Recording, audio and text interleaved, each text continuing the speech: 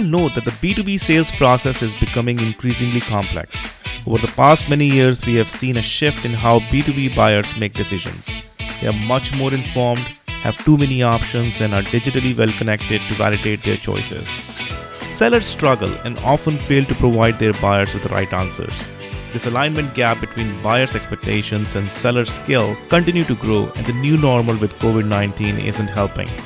But is the gap because the sellers are less capable, or is there something else that is fundamentally misaligned? We are questioning everything from old school sales practices to how we communicate with a buyer who knows it all. Let's hear what an expert has to say.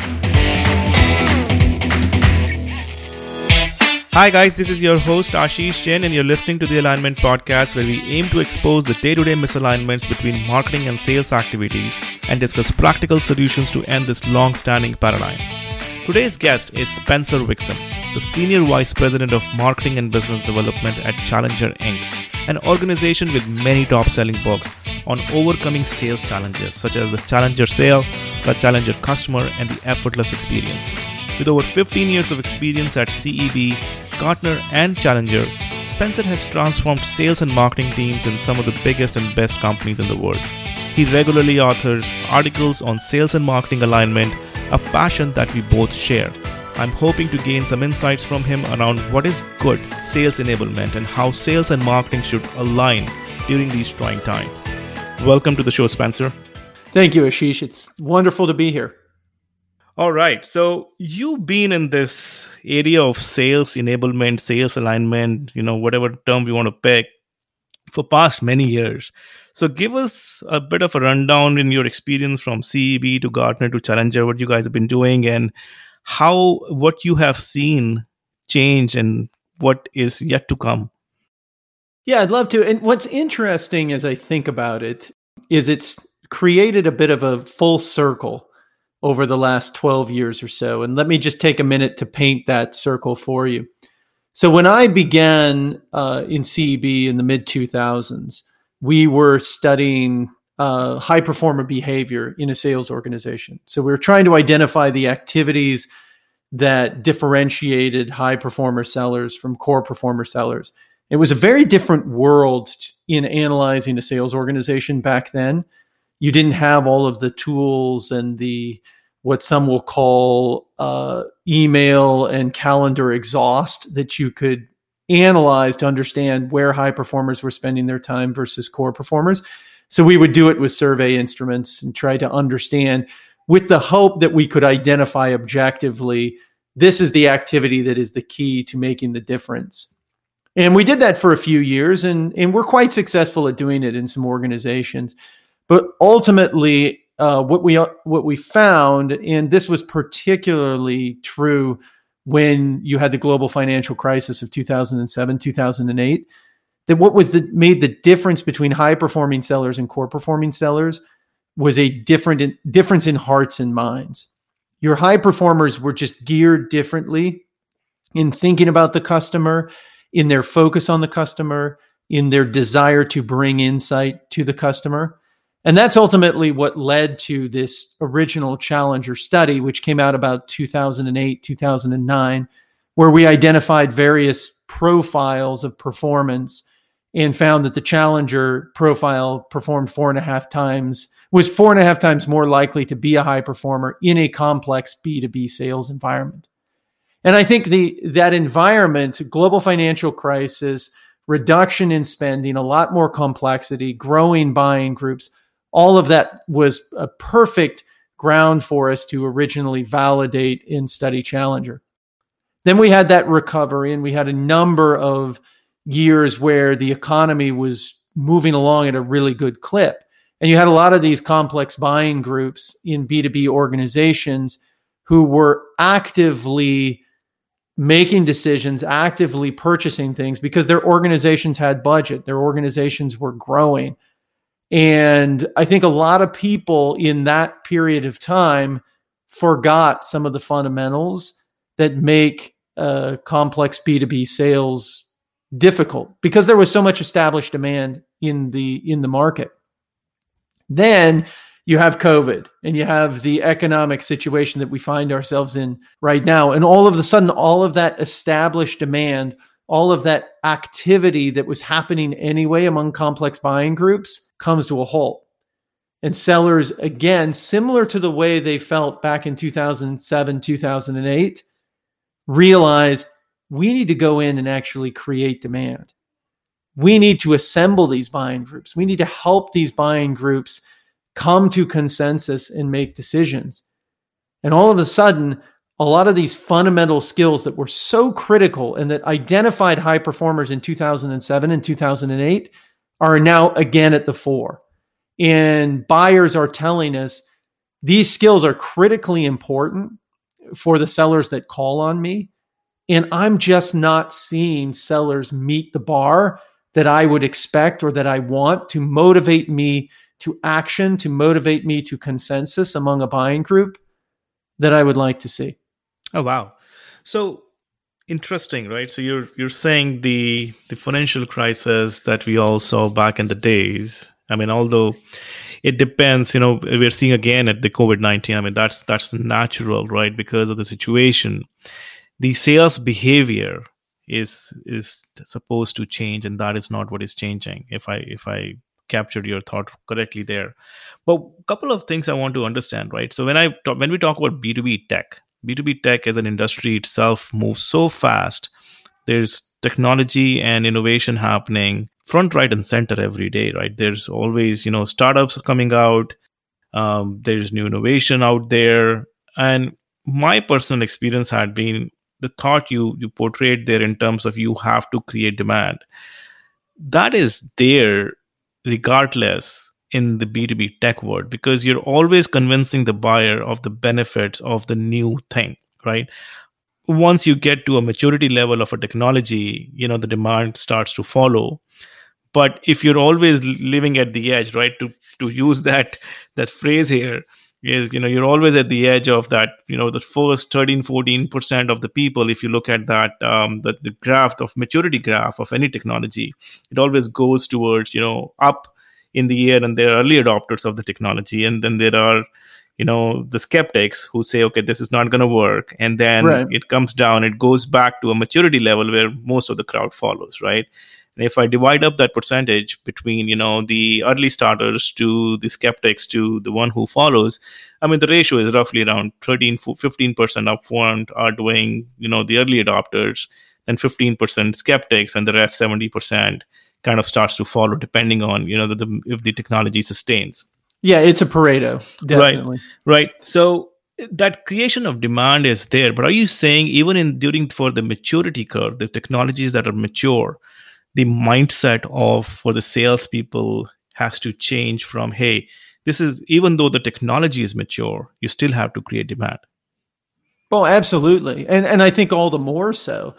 This goes to Jeffrey Moore's book, right? Crossing the Chasm. Yeah. So when you're talking about innovators and first movers, those are the ones who are going to appreciate your technology and your products, your services, your features and benefits. They're going to intuitively get it. And a lot of organizations, sales organizations, have this false sense of security because they found it simple or easy to sell to innovators, first movers. Then all of a sudden, as the organization grows and they scale the number of salespeople and they're trying to professionalize their sales function and then go out to connect with the early and late majority, all of a sudden they find that the value proposition they need to present to the early and late majority is very different than the value proposition they needed to present to innovators and first movers. Mm-hmm. And this goes back to a marketing sales collaboration issue, right? The early and late majority, they're not particularly interested in nor familiar with your innovations and your technology. What they are interested in is making progress or solving problems that they're either uncovering in their business on their own or that you're uncovering for them. And that's a very different conversation. And if you're a salesperson, let's just take tech, for example, who is well steeped in your technology, passionate about your technology, what it's all about, and you go out and you just pitch or present that technology to customers. That will work for some, 15, 20% of your customers. But will that message necessarily work for that early and late majority? My argument would be no. You need to position it in a different way to, first of all, have them recognize an issue or a struggle that they have in making progress, and then connect to or lead to your solution or your technology as a support for that struggle. I totally agree. When I do go-to-market strategies, work with others, this is always a question, right? I always ask them, at what stage are you entering the market, right? Is the market mature to understand the message you are giving? Or, you have to educate the market to understand what the value you're bringing to them. And more often so, I see that, people, to your point, right? Does it work for them? And does it work, or the value you're bringing to an early stage when the technology itself is new, not your product entry point is new, but the technology itself is new, people are more interested to see, hey, does this work, right? Versus when the technology or the market is mature, they want to see, does it integrate with the rest of my ecosystem, right? And that's where, does it work for me differs at what stage you're bringing your message. Now, going back to your earlier point, right, the financial crisis and now the COVID crisis, you've done some surveys in terms of understanding, what's the seller's perception or the buyer's perception of the sellers, and where do they see the gaps? Can you throw some light on it and what those gaps seems to be, and how salespeople can readjust their strategies or skills to be successful in the coming times? Sure. So it's interesting. We're constantly evaluating both sellers and buyers. We like to look at it from both sides of the table, and we're sampling our community, both the community of sellers and sales leaders, as well as our community of buyers, to understand both sides of it. Let me start with the buyers and tell you some interesting things that we found. So we first were studying buyers back in 2007, 2008.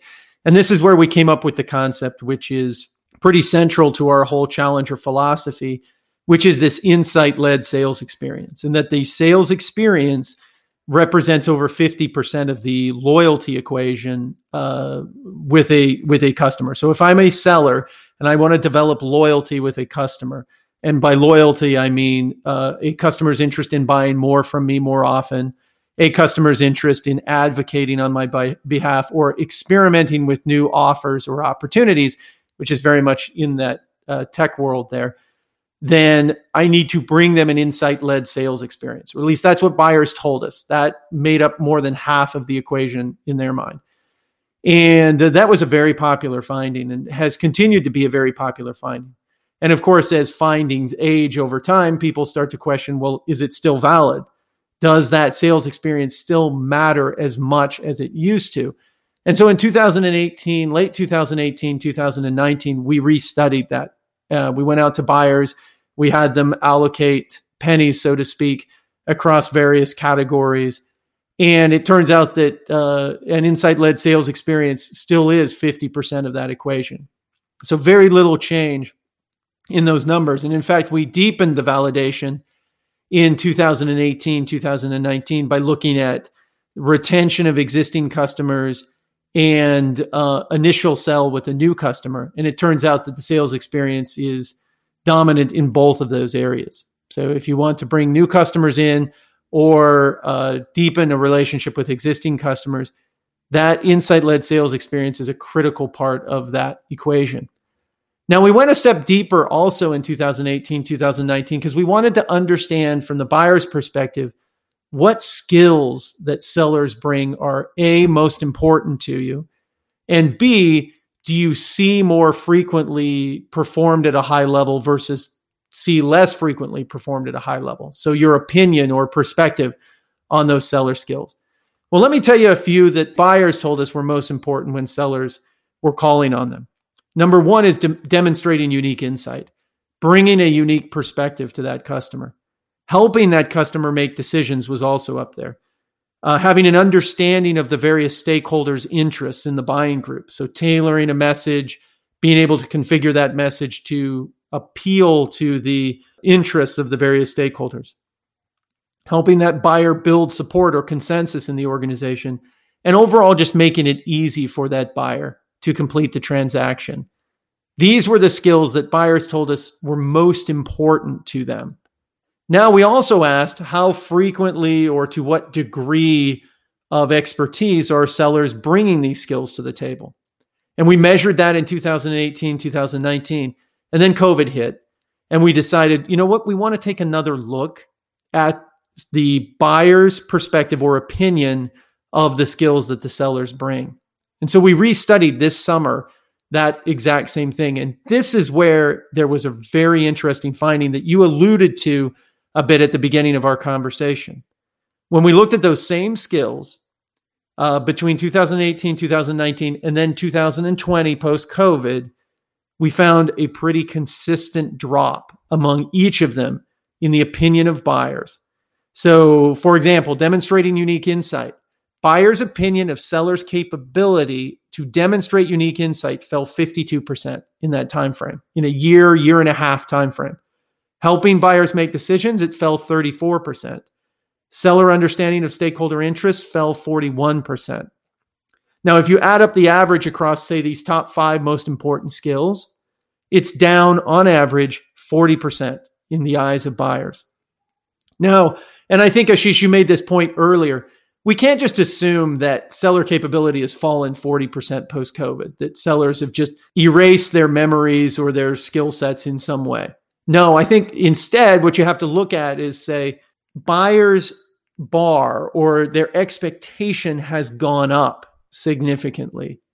And sellers, the big sin I think sellers are committing is not adapting, not noticing that buyers are looking for something different, looking for something better, and not rising to meet the occasion, continuing to do or perform in the same way they always have, and expect buyers to react in the same way buyers always have, which buyers are very clearly telling us is not the case.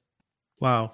Well, those are some big numbers there, big drops. And certainly it's something that if sales leaders are listening to this, they should really carefully watch out. Like, okay, there are the same people who are selling last year, and hopefully they have kept their people. And even if they are new, they can't be that big of a shift on a buyer's eye. How much do you think this whole notion, when I said new norm of selling, right? The new norm of selling, typically sales is very, warm handshake, meeting the customer, being in their office, all that is no longer there. Very few, right? It's all happening over, one or the other type of conference calls, video sessions. And that personalized touch and interest, that you can have with customer, how much do you think that is impacting this? And also, my theory is salespeople who have adopted the digital way of selling, and they are more involved. They're constantly in front of their customers through one or the other social channels. They're regularly, right in front of them. Going to your point of, insight-led sales. If the only time they have an opportunity to give that insight is when they are meeting them, then they've already missed the boat.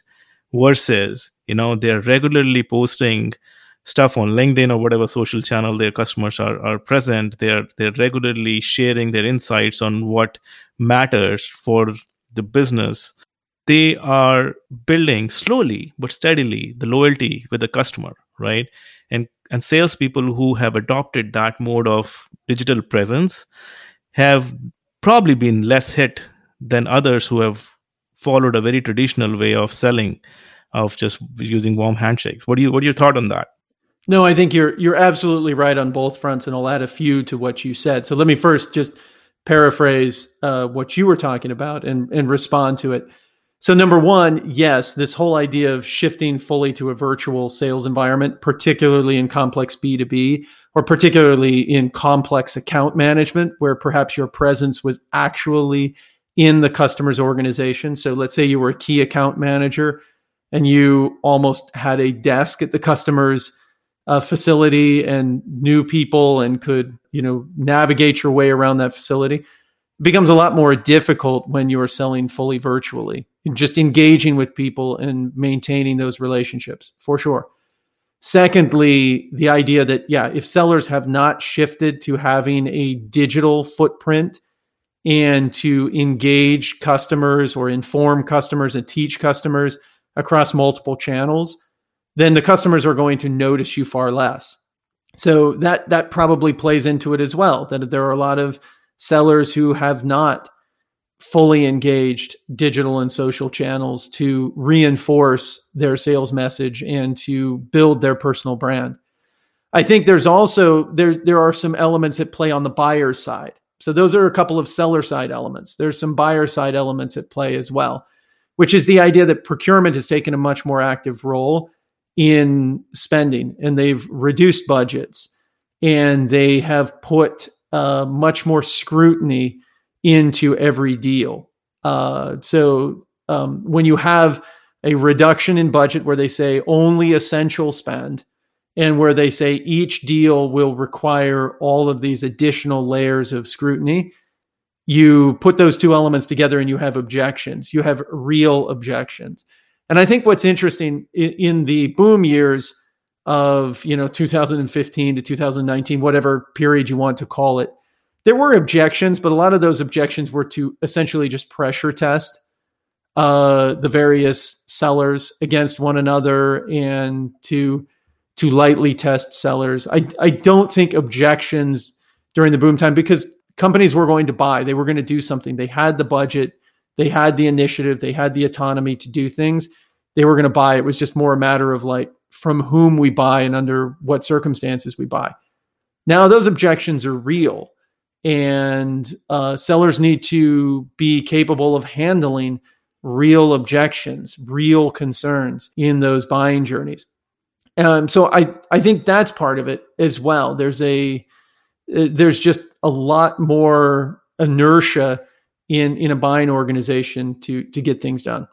No, that's a very important point. The level of scrutiny is definitely increasing, and everything is cushioned, whether we need it or not. So, great discussion here, Spencer. If we have to close on this and say, okay, here are the three things that the sellers should do now to sustain in the trying times, what would those be from your point of view? No, it's a good question. There is one thing I just wanted to comment on before I maybe close up with those ideas. And that is that sales leaders understand the situation similar to the way buyers understand the situation. So as I said before, we survey both sellers and buyers. And we went out to sales leaders and we asked them post-COVID, how are your people doing? Give us an evaluation of your people across some of these same lenses. Their ability to teach commercially, to bring unique insight, to build consensus and tailor their messages, their ability to build urgency in a buying group and help facilitate forward movement of that buying group. And about around half, sometimes a little more than half, sometimes a little less than half of sales managers would tell us their sellers are really struggling with that. So a majority of sales leaders recognize the issue, recognize that disconnect between the strategy the seller is taking, the level of capability the seller is bringing to this complex sale, and the buyer's opinion or the buyer's perspective and what the buyer actually needs. And so, and sales leaders have incorporated that into some of their key priorities for 2020 into 2021. So when we asked sales leaders and said, what are you planning to do? What are you planning to address most urgently over the next, say, 6 to 12 months? What they told us, number one, we got to rebuild pipelines. We've got to have sellers who can go out there and target effectively, because not all organizations are equally capable or interested in buying right now. Do really good territory targeting, find the right prospects, and then be able to engage those prospects effectively around a new idea and convert that new idea into a commercial opportunity. We need to be able to do that well, because the primary sales metric concern of sales leaders right now is that front-end pipeline, building enough opportunities in the funnel to be able to hit quotas. Now, of equal concern is increasing value capture among existing customers. So a lot of long-time existing customers have gone to sleep in the current environment, and that's concerning to sales leaders as well. And I think that requires a very similar skill set on the part of sellers that building initial pipeline is. When you're trying to wake up that existing customer base, you've got to bring them insight. You've got to bring them ideas for customer improvement. And then the third thing they say is improving the effectiveness of sellers. And I think they see the third one as the input to achieve the first two. If we're more effective, if we're meeting that bar more effectively with our existing customers and our new prospects, we'll see more front-end pipeline and we'll wake up those existing client accounts. Now, I'll just leave you with where I think the focus should be. And the focus should be pretty simple. It should start with, do we have the right message? Do we have a message that's powerful, that will teach customers something they're not considering and build that motivation for action? You really need to test the quality of the message you're giving your salespeople to deliver. Now, secondly, do they have the skills to deliver that message effectively? And are you monitoring and measuring the delivery of that message? I'll tell you, this is a great time for conversational intelligence tools. If you haven't incorporated one of those tools when the vast majority of your interactions with customers are over video conferencing like Zoom, where you can record all of it, you can measure it, you can analyze it. This is a great time to engage with one of those conversational intelligence tools. And then you've also got to ask, because it's so important to find the right advocates inside the customer's organization to build consensus and manage the buying group. A seller can't do that from the outside. Are we identifying the right stakeholders? And at Challenger, we call them mobilizers. And our second book in the Challenger series talks a lot about that. Are we identifying those mobilizers? And do our sellers know how to work with them, to partner with them, to coach them effectively so that internal mobilizer is the one actually building the consensus among the buying group and moving the deal forward? Because it's very difficult, particularly in a virtual environment, to move those deals forward from the outside. You need that internal partner. So I would say those three things: get the right message, make sure your sellers have the right skills to deliver that message effectively and confirm that they do. And then make sure you've got a strategy in place to identify the right mobilizer stakeholders to partner with to move the deals forward. Oh, those are excellent points. And your point about the conversational AI tools is so spot on. I mean, this is a new word, and you can't just rely on a lot of those conversations that happen, in the room. We're getting lost regardless, right? Because, the sales guy, there are, multiple people in the room, they have great conversation. And at the end of the day, you just get a meeting notes from it saying, hey, whether a perspective of that seller of that meeting, whereas you can actually, because now you are in a remote setting and you are empowered with tools that can record those conversations, you can analyze that conversation.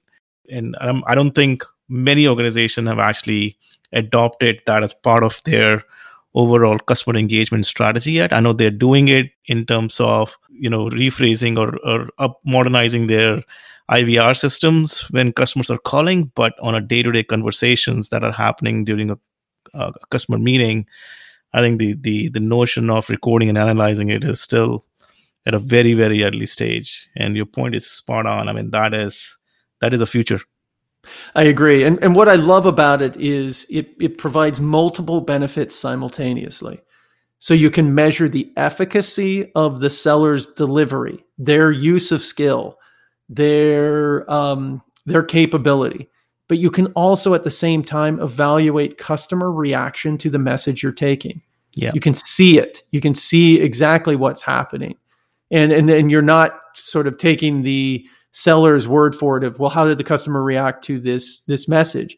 And then that lens will likely be biased in some way by what the seller perceived or what the seller wanted to believe the customer's reaction was. You can see those reactions in real time. And I think it's just really important for sales leaders, sales managers to be capturing that feedback and spending a good portion of their time analyzing it, reviewing it, coaching sellers around it. Yeah, no, absolutely. And I think this is a perfect area for sales and marketing to get aligned. And I think this is where the lines will actually get blurred, is who's the seller? Is the guy who's carrying the quota the seller, just like in the traditional world? Or because the marketing has to play so much bigger role now in all of this, because I just don't foresee sales doing all of this themselves. And it will take at least a decade's worth of generation to come to a point where the new sellers that have learned these tools right at the get-go, when they're doing their education, they're comfortable with these tools, to come and just use it as a second nature. But I think for a good next set of 10 years, I would say it's something that the marketing and sales have to work so collaboratively in implementing these tools, analyzing the conversations, improving the message in an agile way, and just try what works and what doesn't, and improve. Exactly. And if I can just make a quick comment to what you just said, which from a marketing standpoint, I've been a marketer for many years, and I've always been curious about how is the customer reacting to the message we've built and hopefully enabled our sellers correctly to deliver. And the fact that in today's environment, you can objectively see exactly how the customer is reacting to that message and can tune it and continue to test it, do some agile development around that message as you see it performed in real time in the market is incredible and super exciting. Yeah, I think great times, as we call it, digital transformation. But digital transformation in the context of sales and marketing is something that CMOs and CSOs needs to start looking. And it's not just about, implementing processes within the organization, but it's about how do you transform sales and marketing to become more digital. Absolutely. Great. No, thanks, Spencer. Thanks for your time. This was a great conversation. I really loved the message on, and I haven't read some of your books, but I'll make sure. Some of these books sounds very exciting and covering the point that I want to do. Well, great, Ashish. And it's been just a great pleasure speaking with you, and thank you for the invitation. All right. Thank you. Take care. Thanks for a great conversation and important takeaway, Spencer. Sales leaders are certainly missing out if they're not using AI-based analysis of virtual sales meetings. Being able to confirm that the message is hitting the mark is critical for both developing the pipeline of new opportunities and in waking up existing customers to new ideas. Thanks everyone for listening, and I hope you liked this episode. Don't forget to subscribe to the Alignment Podcast on your favorite platform. Also, thanks to those who are reaching out to me at ashish.jain@kairospulse.com with feedback and suggestions. You can look me up on LinkedIn. Until next time, stay safe and get aligned.